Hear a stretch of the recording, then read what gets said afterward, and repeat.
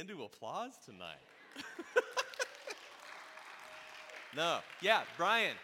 Give it up for Pastor Brian. Actually, we do want to give it up for Pastor Brian. You know why? Friday, December 1st, was the 8-year anniversary of when Brian and Angie arrived in Paradise, California. So, happy anniversary, Brian. Bro, we love you and your family, man. Thank you so much for serving this church for so long. 8 years, dude. You've had to put up with me for 8 years. Yeah. Yeah, I know that was sincere right there. So, all right, y'all, if you could start turning in your Bibles to Genesis chapter 3. As you're turning there, I'm going to give you a little bit of a rundown of why we're turning to Genesis chapter 3. You know, this is, as you've heard, the first Sunday of Advent. That's why we have the wreath and the candle here going. And so, as we are prone to do, we wanted to take a little pause from our usual sermon series that we've been in, which is the one on the life and times of Elijah the prophet, and do something a little bit more Christmassy. You're probably wondering, how is Genesis 3 Christmassy? Well, truthfully, this chapter in the Bible, the one that we usually point to as the most catastrophic of all, when Adam and Eve fell, when brokenness entered the world, when sin entered the world, this, believe it or not, is the beginning of the Christmas story.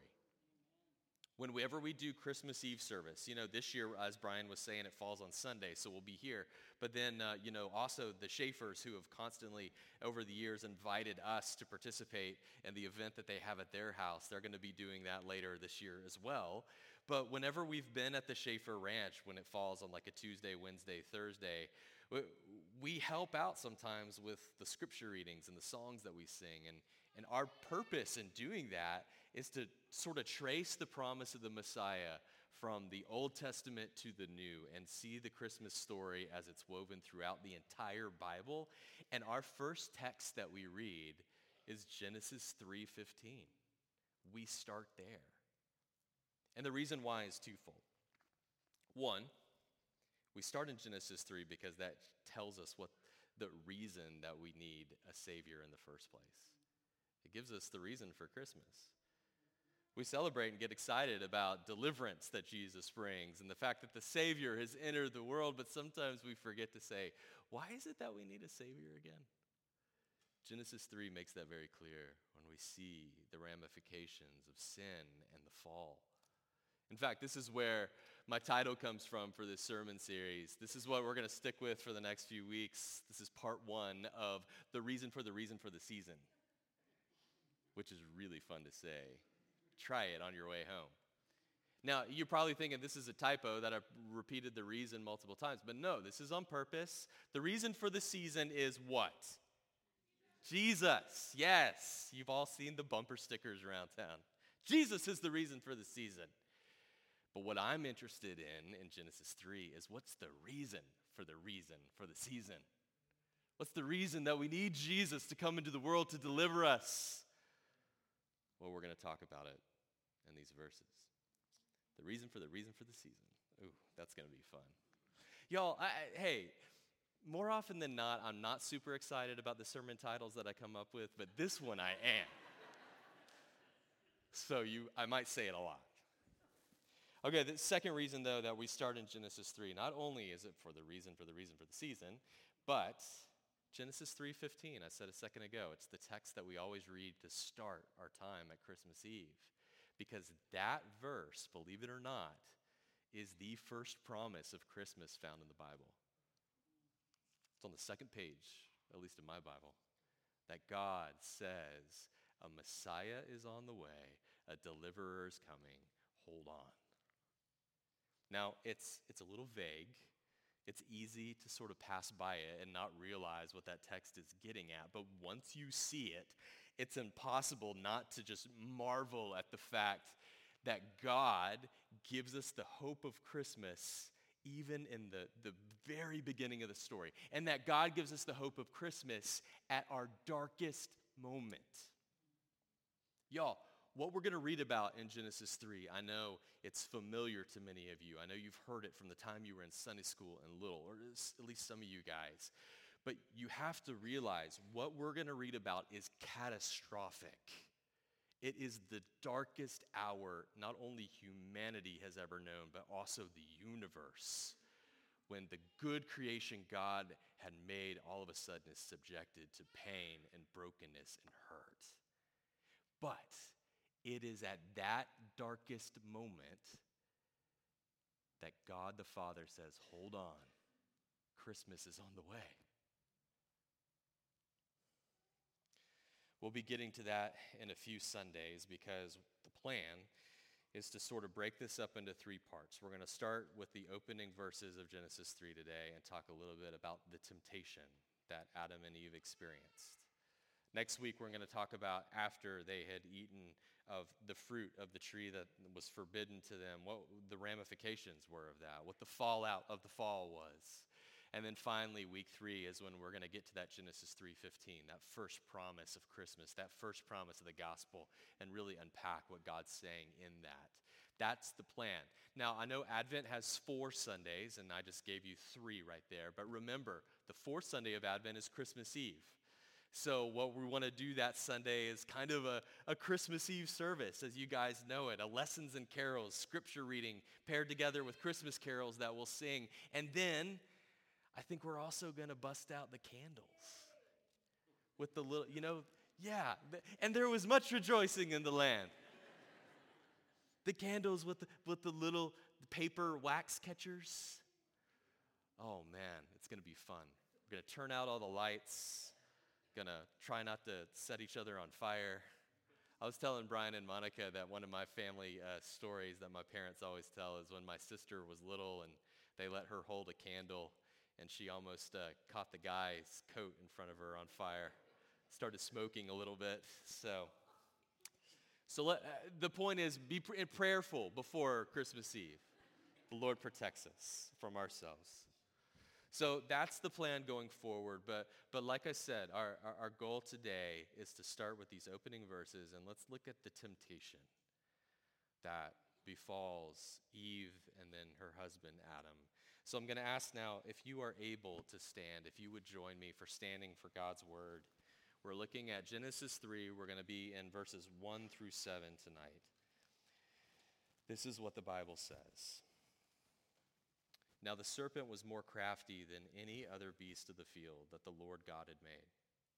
He said to the woman, "Did God actually say, 'You shall not eat of any tree in the garden?'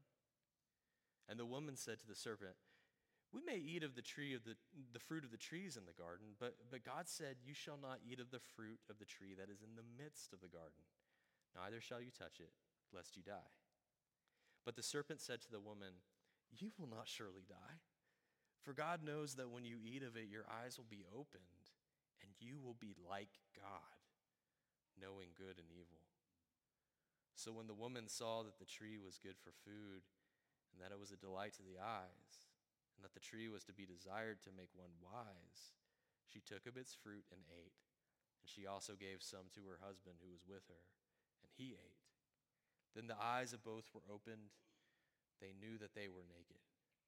And they sewed fig leaves together and made themselves loincloths. This is the word of God. Thanks be to him. Let's pray. Father, I ask and pray that the words of my mouth, the meditations of all of our hearts in these next few moments would be pleasing in your sight. It's in the name of Jesus that we pray. Amen. Amen. Thanks for standing. You guys can be seated.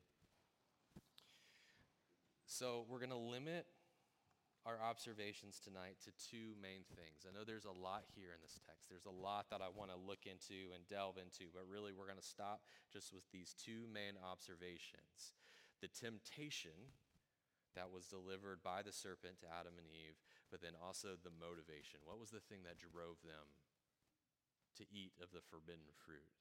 The temptation, the motivation. Now, the reason we're kind of limiting it to that is, remember, the purpose of this is not to sort of delve into every single detail in the text, but this is an Advent series. We want to look at this to get us ready for the arrival of Jesus on Christmas and to realize the world that Jesus, the Savior, the Messiah, stepped into. So that's why we're going to kind of keep ourselves to just these two big sort of takeaways from this text. Now, starting with the temptation, we're going to look back at the very first verses that I read here. And so just to remind you, we started with this talk about the serpent. Now, the serpent was more crafty than any other beast of the field that the Lord God had made. He said to the woman, I'll stop here for a second and just give a little bit of lip service to this. My biggest question of this text ever since I was a little boy has always been, why didn't Eve just be like, snakes don't talk? Like, it seems like she could have shut this down really quickly when she realized something was going on here that was very out of the ordinary. I mean, I'm definitely afraid of snakes to begin with, so a talking snake, I just feel like, whew, either I'd have had a heart attack or just run the other direction. But I'm saying this, giving lip service to it, because we're not going to explore those questions too much about the identity of the serpent or even like why he's talking. What I really want to hone in on is the content of the words he said. So right after it says that the serpent spoke to the woman, here's the quotation. Did God actually say? Did God actually say? The first temptation, the thing that started this train wreck, is a questioning of if we can really know what God said, if we can truly understand it, if his word truly is reliable. That's the beginning temptation. Now, keep in mind, when the serpent says, did God really say? This isn't for clarification. This isn't because he's, he just loves learning and wants to learn something new. The purpose is to undermine. It's to sow doubt. It's to begin to make Eve and then Adam think, did God really say that? How can I know? How can I be sure? Now, and get this. The undermining isn't just at that level of knowledge of can I really be sure that God said this? It's also at the level of character. Because what the serpent's doing, we're going to see this in the next line, is not only undermining if we can know what God said, he's undermining if God truly is good and trustworthy. So here's the next thing he says. Did God actually say, you shall not eat of any tree in the garden? You guys tell me, is that what God said? No. No, it's not. It is a twisted distortion of what God had actually said. In fact, let's go back. I think I put it up on the screen. Yeah, so this is just one chapter before where we get to. This is what God had actually told Adam. And then we imagine Adam passed this on to Eve. It says, the Lord God... Sorry, I typed this in real quick when I first got here, so that's why there's a typo here. The Lord God commanded the man, saying, you may surely eat of every tree of the garden, but of the tree of the knowledge of good and evil you shall not eat, for in the day that you eat of it you shall surely die. So it starts, what God actually said, with his gracious provision. He has given every tree in the garden minus one to Adam and Eve to take care of their needs, to nourish them, for them to enjoy.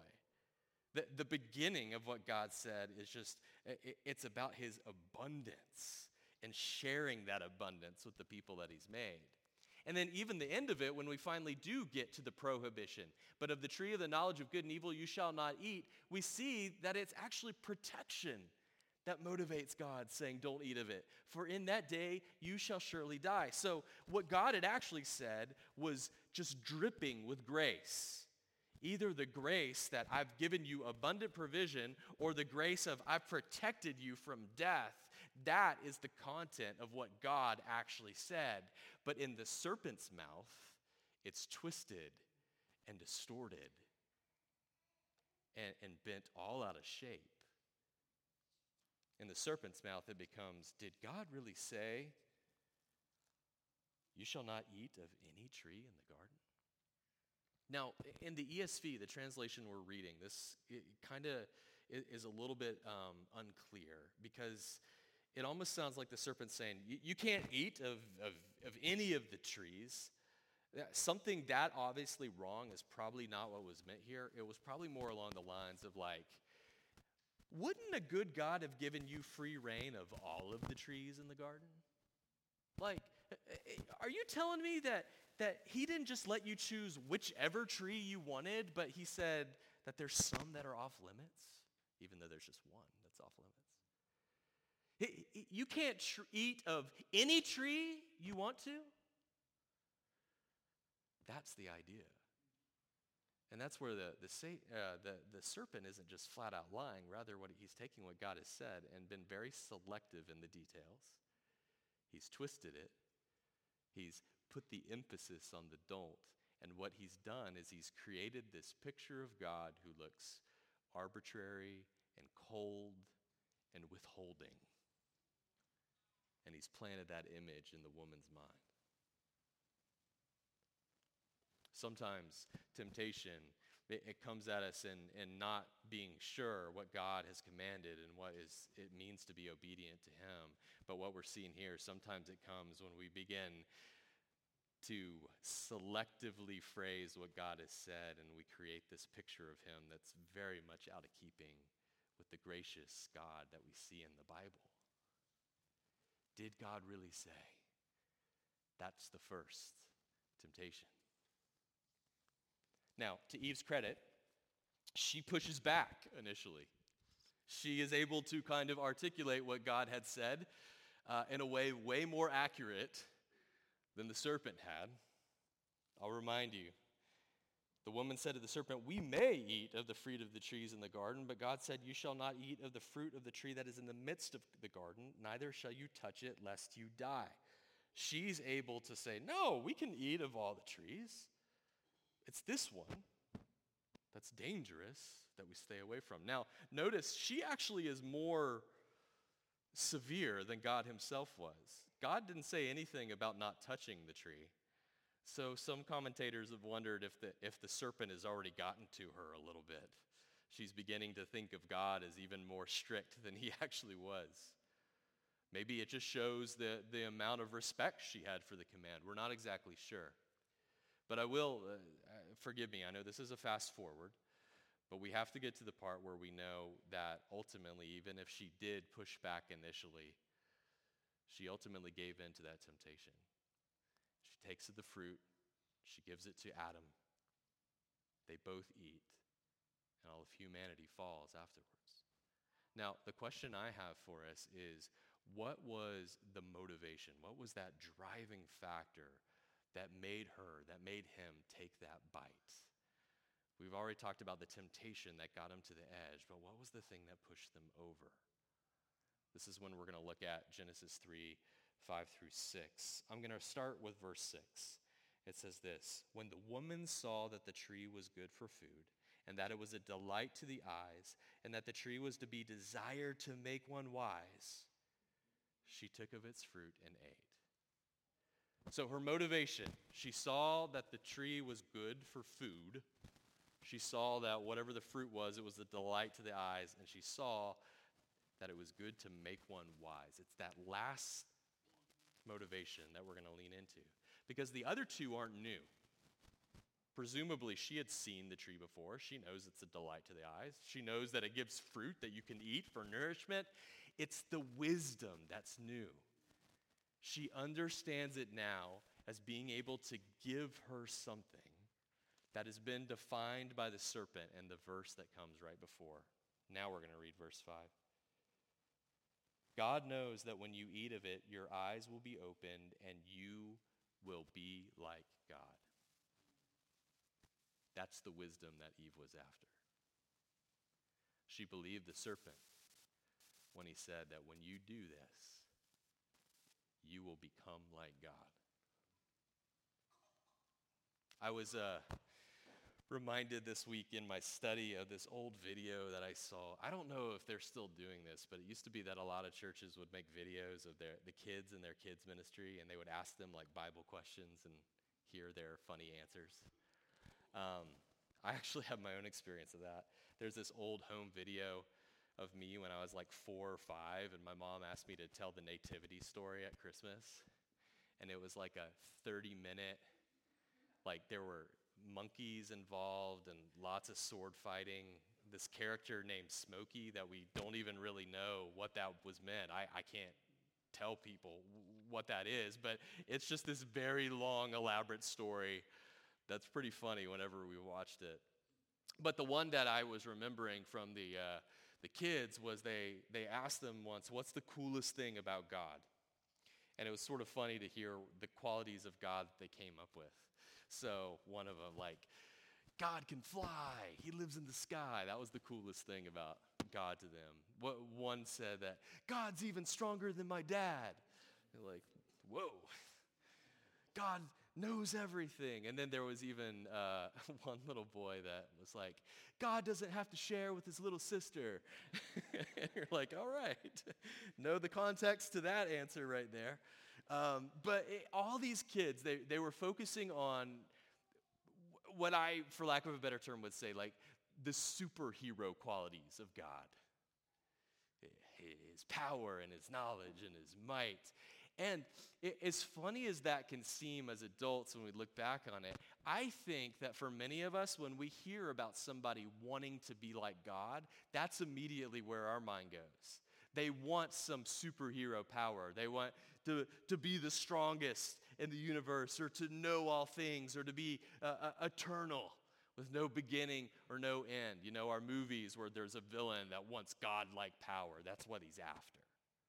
And so we could read this text and say, you will be like God, and say that Adam and Eve's desire was to be like God, and think that that's what they're after. But it's not. Here's what they're after: control, autonomy, the freedom to dictate the details of their life without having to answer to anybody else. That's the appeal of being like God. And so Eve hears that eating of this fruit will enable her to be her own God. No one above her. Nothing to answer to other than her own desire. And that's what pushes her over the edge. Life in the garden was good before this. There wasn't anything that you would need God-like power or knowledge to solve. Creation was in perfect harmony.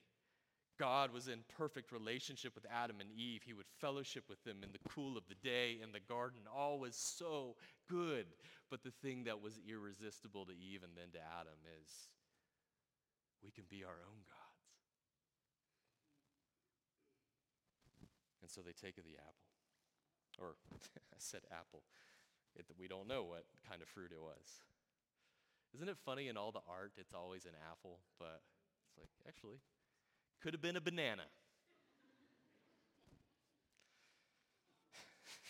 Banana. All right, come back to me, all right? So, all right, we're talking about Adam and Eve. We're talking about the details of this story, but I'm sure there might be a few of you guys in here that are saying, so what? What do I care about people that lived thousands of years ago that have no bearing on my life?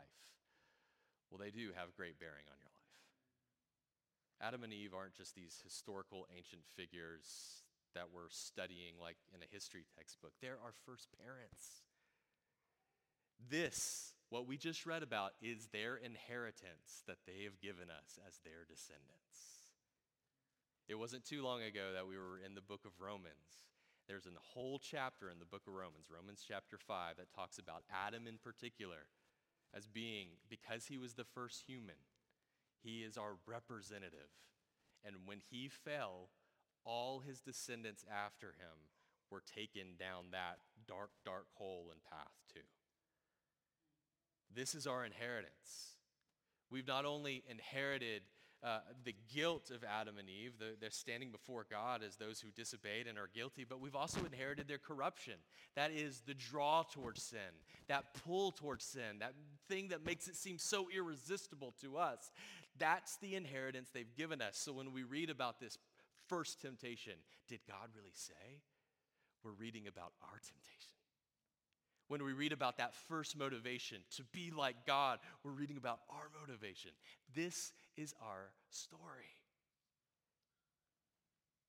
And this is why I leaned in so much today on thinking about that first temptation and that first motivation, because that means that when Jesus Christ came into the world on Christmas all those years ago, this is the world he was entering into. With a human race that ever after Adam and Eve had been stuck in this vicious cycle of constantly asking, did God really say?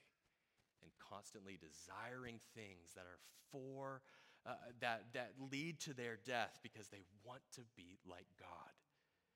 That is what the Christ child entered into the world to address.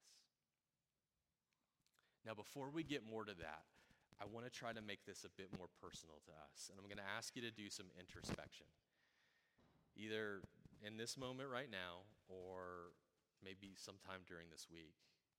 But I want you to look into your life, into your heart, into your spirit and your soul, and I want you to consider how it might be that this question, did God really say, how it might be that that is the catalyst to so many of the temptations and sin struggles that you have. Questioning what God has actually said in his word. Now, we can immediately go to outside influences and think about the others from outside of us that are questioning God's word. You can think about all those academics and critical scholars. They're constantly trying to undermine the validity of the Bible and what God's word says. Yeah, that's true. Or you could say, okay, society and culture is constantly looking at the things that Christians believe and saying, that's outdated and oppressive and archaic. Did God really say that? No. And it's true. Those things are part of the legacy of this original temptation that still echoes in the world today. However, we don't have to look at outside influences. Is that me? Oh, was that my beard? Oh, man. I thought there was like a crash in the back of the church. It's like, do we need to call an ambulance? No. We're all good. Okay. Disaster averted. Well, here is where I was coming from, though, guys, is that we think that we need to think of outside influences that are the ones that saying, did God really say? But the truth is, it comes from our own flesh. It comes from our own hearts sometimes. We're the ones that often are asking, oh, do you want me to switch it up, David? Okay. Hey, quick pause. Talk amongst yourselves about your favorite Christmas song.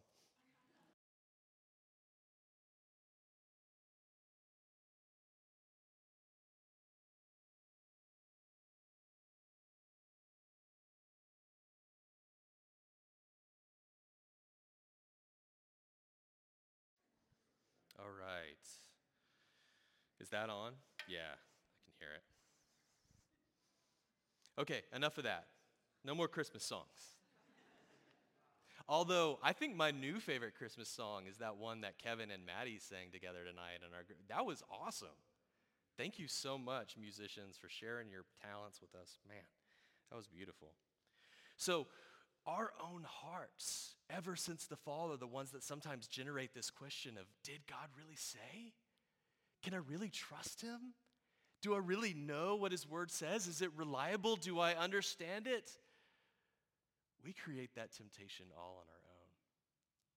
Let me give you an example, although I'm going to have to keep it a little vague. A couple of weeks ago, I for lack of a better term, I threw a pity party for myself for a couple of days. Forgive me if like 2 weeks ago, if you talked to me on a Wednesday or a Tuesday and I seemed like I was being rude and disengaged, I was in a weird place. And I think it was because some things had happened where I just was reflecting on the circumstances of life, and in particular, the things that I don't have, the things that I've asked the Lord for many, many years and hasn't happened. and just being dissatisfied with a lot. And then what really got me all in my feelings was then comparing that to the fact that God still has standards for me. He still has limits on my thoughts and my behavior. He still has the standard of what it means to follow Christ, even in the circumstance that I'm in, which felt to me in those days very, very unfair. And it's interesting because I look back on it now and I'm realizing that the battleground of that pity party was this question: did God really say?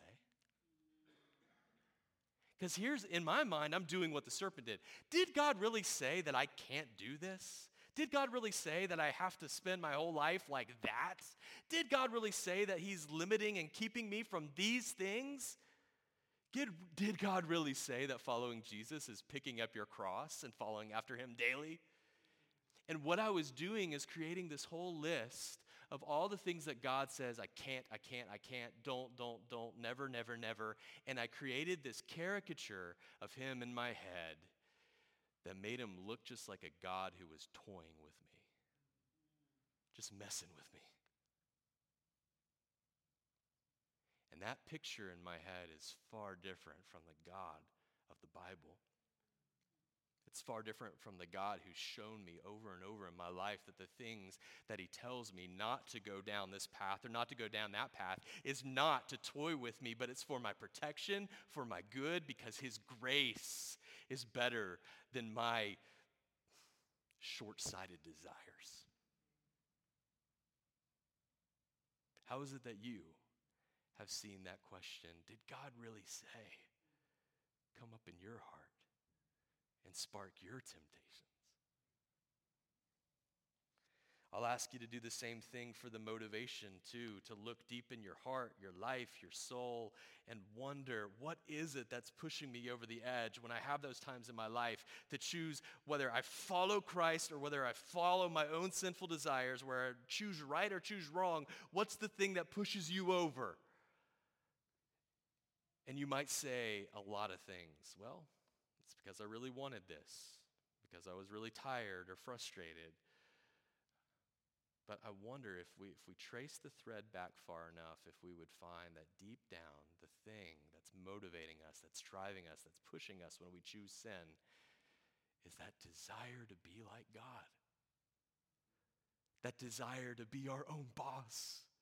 That desire to be able to dictate the details of our lives and not have to answer to anyone but me. Now here's the sad thing.